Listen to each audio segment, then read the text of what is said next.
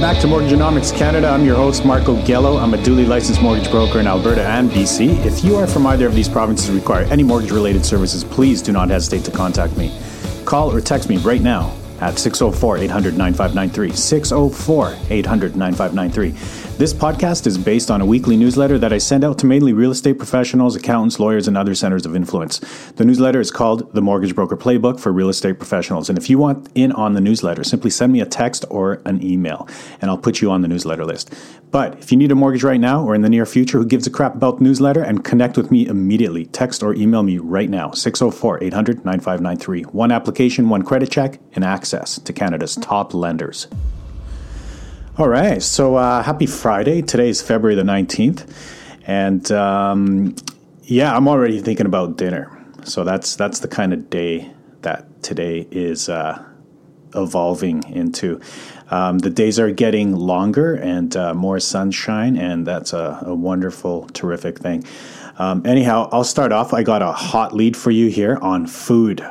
If you're a savage like me, an eating savage, and there's never leftovers at your dinner table, I challenge you with this one. And this is with, particularly the locations are in North Vancouver, UBC campus, and Strathcona, Vancouver. And the place is called Taco Mio, and they have this one kit. It's like the family feast for four, $49. And you get like 60 corn tortillas. So, and then like all the fixins. Like you can pick, I think, 3 fillings, and they have like chicken, pork. They have this awesome cauliflower mix. It's delicious. Anyhow, like check them out. The one in North Van that we go to, it's like Lonsdale and 13th. And it's amazing. Trust me, like you won't have leftovers. Family feast for 4, like they should rename it. Like you can have at least 8 people feast on this thing. $49, like you can't beat that. And then when you go pick it up, or when they deliver it to you, it's like it's in a box, not a bag, like a box, a heavy duty box, like you're carrying a bowling ball. Like you can feel all the food. So if you're a big eater, and you're in North Van or UBC or Strathcona, check this out. And this isn't like a paid advertisement or anything like that. I'm just, I really appreciate food. So whenever I have a good lead like that, I'll let you know. Okay, let's move on to other things like real estate and mortgages. Nothing really new to report here. The real estate vibe is still what it is since I last spoke last week about it. It's crazy, insane, very competitive and busy, and not as many listings as people would like at this stage, and the outlook going forward. It looks like it's going to be much of the same.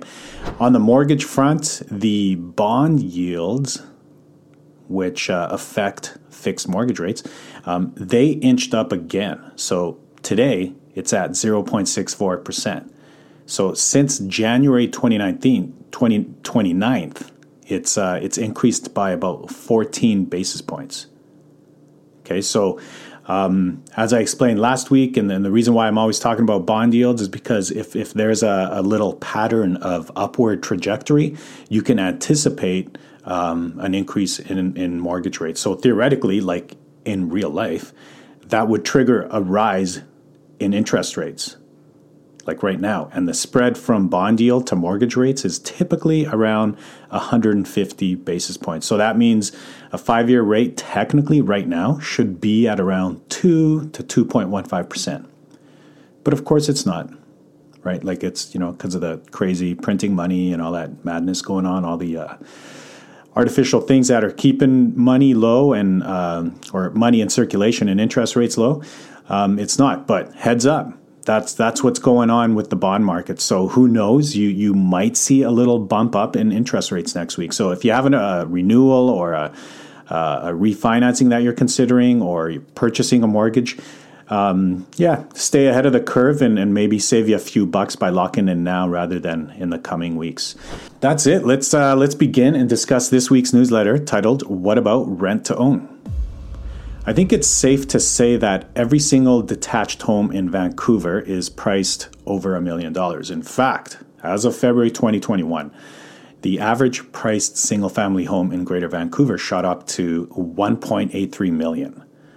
It's not the highest ever, but it's the third highest monthly figure that's ever been recorded in Greater Vancouver. And here's the major disconnect of the entire real estate equation for Metro Vancouver.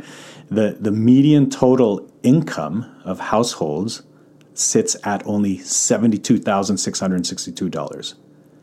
Okay, so the average price single family home, 1.83, the median total income of household, $72,662. So you don't have to be a mortgage broker to know that this income will not qualify for a $1.83 million purchase. In fact, a $72,000 income will net you a mortgage of just under $400,000. So where do we go from here? Like, knowing that the minimum down payment required to purchase a property over $1 million is 20%. The entry barrier to owning a single-family home in Vancouver is rocket sky high.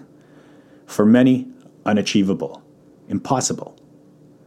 More people actually qualify for the $1.83 million purchase than those that actually have the required down payment to fulfill the qualification. And this, in my opinion, is the bigger problem. For example, the annual income required to qualify for a $1.83 million purchase with a 20% down payment is about $220,000, which, for many people that is astronomical. But if you're a high rolling husband, wife, dual income, or you're killing it with a 6-figure income, it's somewhat achievable. You can qualify. But the qualification milestone is it's only realized upon your $366,000 buy-in. This is the down payment. This is where many prospective home buyers falter. This is the end of the journey for many. It's like, yeah, I qualify, but I don't have $400,000 for the down payment. So unless you come from wealth, or were fortunate enough to have stepped onto Vancouver's property ladder in the early 2000s, the outlook for home ownership for many in Vancouver is quite bleak, and it's a tough pill to swallow for many.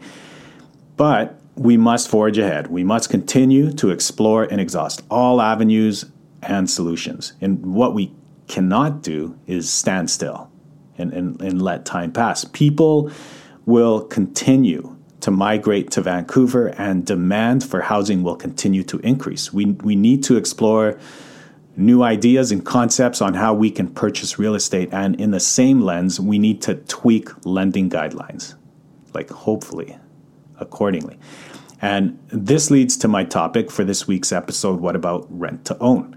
Now, the rent to own concept has been around for a while, but it's never been like an off-the-shelf mainstay type of product. In my 17 years as a mortgage broker, I've only ever completed one of them. And I'm working on another one. It's looking like it's been approved. So it's very positive. The two successful ones, so that I now have under my belt, don't make me an expert on this topic by no means, but the several others that I've experienced and that were not successful is where I can share some valuable insight on this topic. So as promising as it sounds, contain your excitement about it, because I don't want to get your hopes too high. This isn't an official product or transaction method for real estate, to the extent that you can propose it on the next offer you place. This is just another tool or consideration to be aware of. It's kind of in the, you never know, let's give it a try category. Okay, so I don't want to get you too pumped up about it, but at the same time, I don't entirely dismiss it either. It's something to be aware of, and it could be the right fit for you. Okay, so let's start off with what is a rent-to-own contract.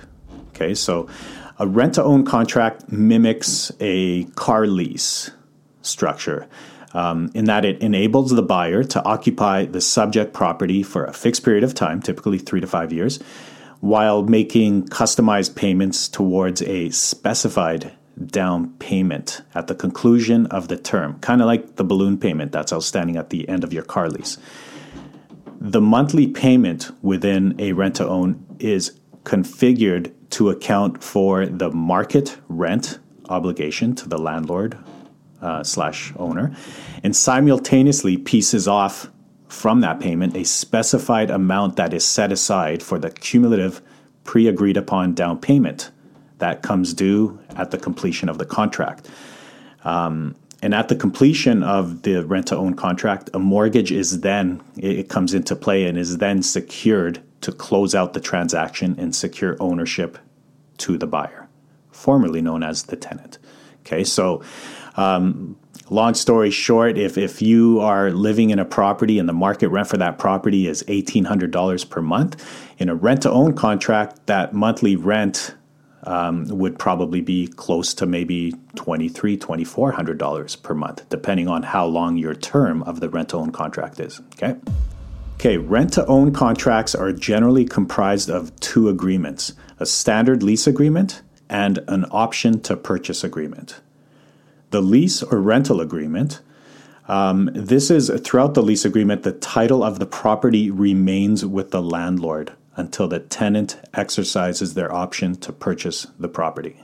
Now, the option to purchase contract, this agreement grants the tenant the option or right to purchase the subject property within a specified period of time. As all contracts are unique, it is important for a tenant to be aware of the consequences if they choose to not exercise their option to purchase. So don't assume that there is a built-in refund clause in the agreement. Some risks and hardships associated with rent-to-own contracts. Far less banks participate in rent-to-own purchases than those that do.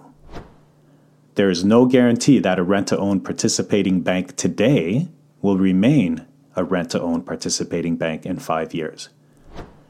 There is high potential for buyer and seller remorse, as markets may evolve throughout the term of the contract in ways both the seller or buyer didn't expect. Finding a willing seller to commit to a rent-to-own can be challenging. Typically, rent-to-owns are far more prevalent in depressed market segments and regions, but they are also present in stronger active markets. Can both parties win in a rent-to-own transaction?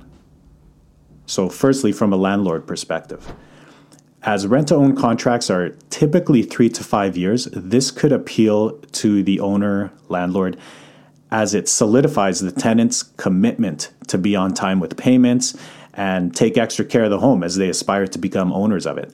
The worst case scenario, in the event the tenants do not qualify for a mortgage or want to back out of the deal, the landlord has gained another 5 years in equity paydown and could potentially retain the entire sum that was held in trust for the down payment. Of course, depending on the terms, the unique terms and conditions of the contract.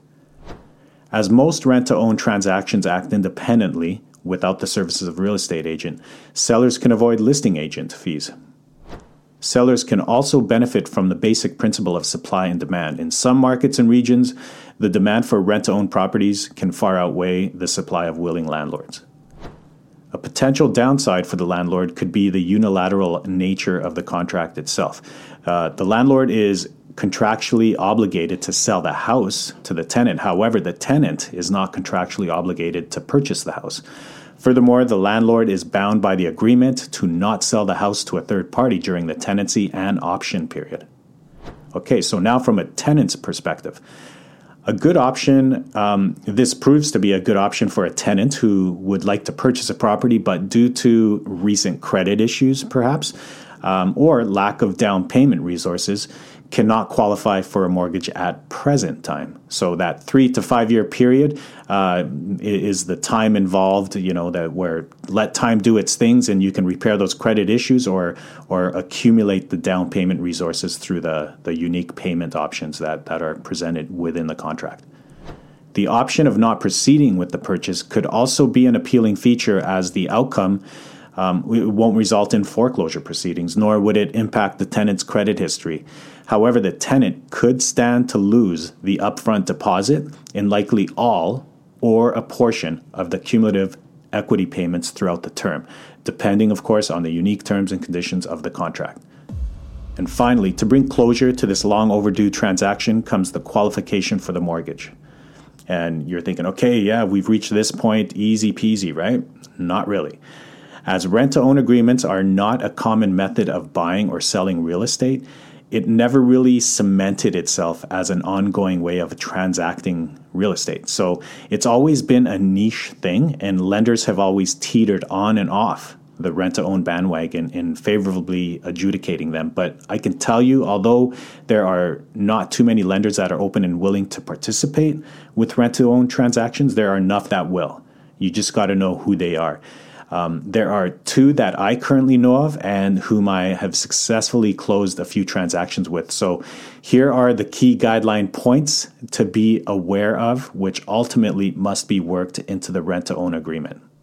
Make sure there is a clause in the contract that states you will receive a partial or full refund in the event you do not qualify for the mortgage. The few lenders that will consider these arrangements will likely demand this clause.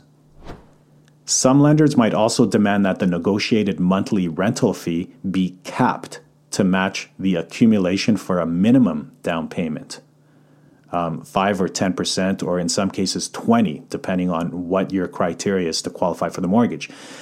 And they do this so as to discourage unreasonable and unsustainable monthly rent payments.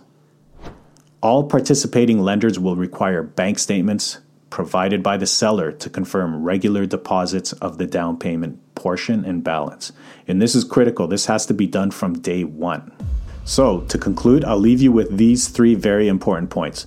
Number one, do not assume that all lenders will mortgage your rent-to-own transaction, because many will not. Number two, when drafting the rent-to-own agreement, begin with the end in mind. Educate yourself on the lender's qualifying guidelines and be sure that your rent-to-own agreement complies with them. And number three, call around and look for a lawyer who has experience with rent-to-own transactions to actually draft the agreement. Okay, that's all I got for today. Call or text me anytime if you have any mortgage questions at all, especially if you are in Alberta or British Columbia, as I am licensed to service these specific provinces, and especially if you are from Calgary or Vancouver, as I am very familiar with these markets. Call or text me at 604-800-9593, or you can visit my website at homefinancingsolutions.ca. Thank you again for tuning into Mortgagenomics Canada. Stay well, everyone. Talk again soon.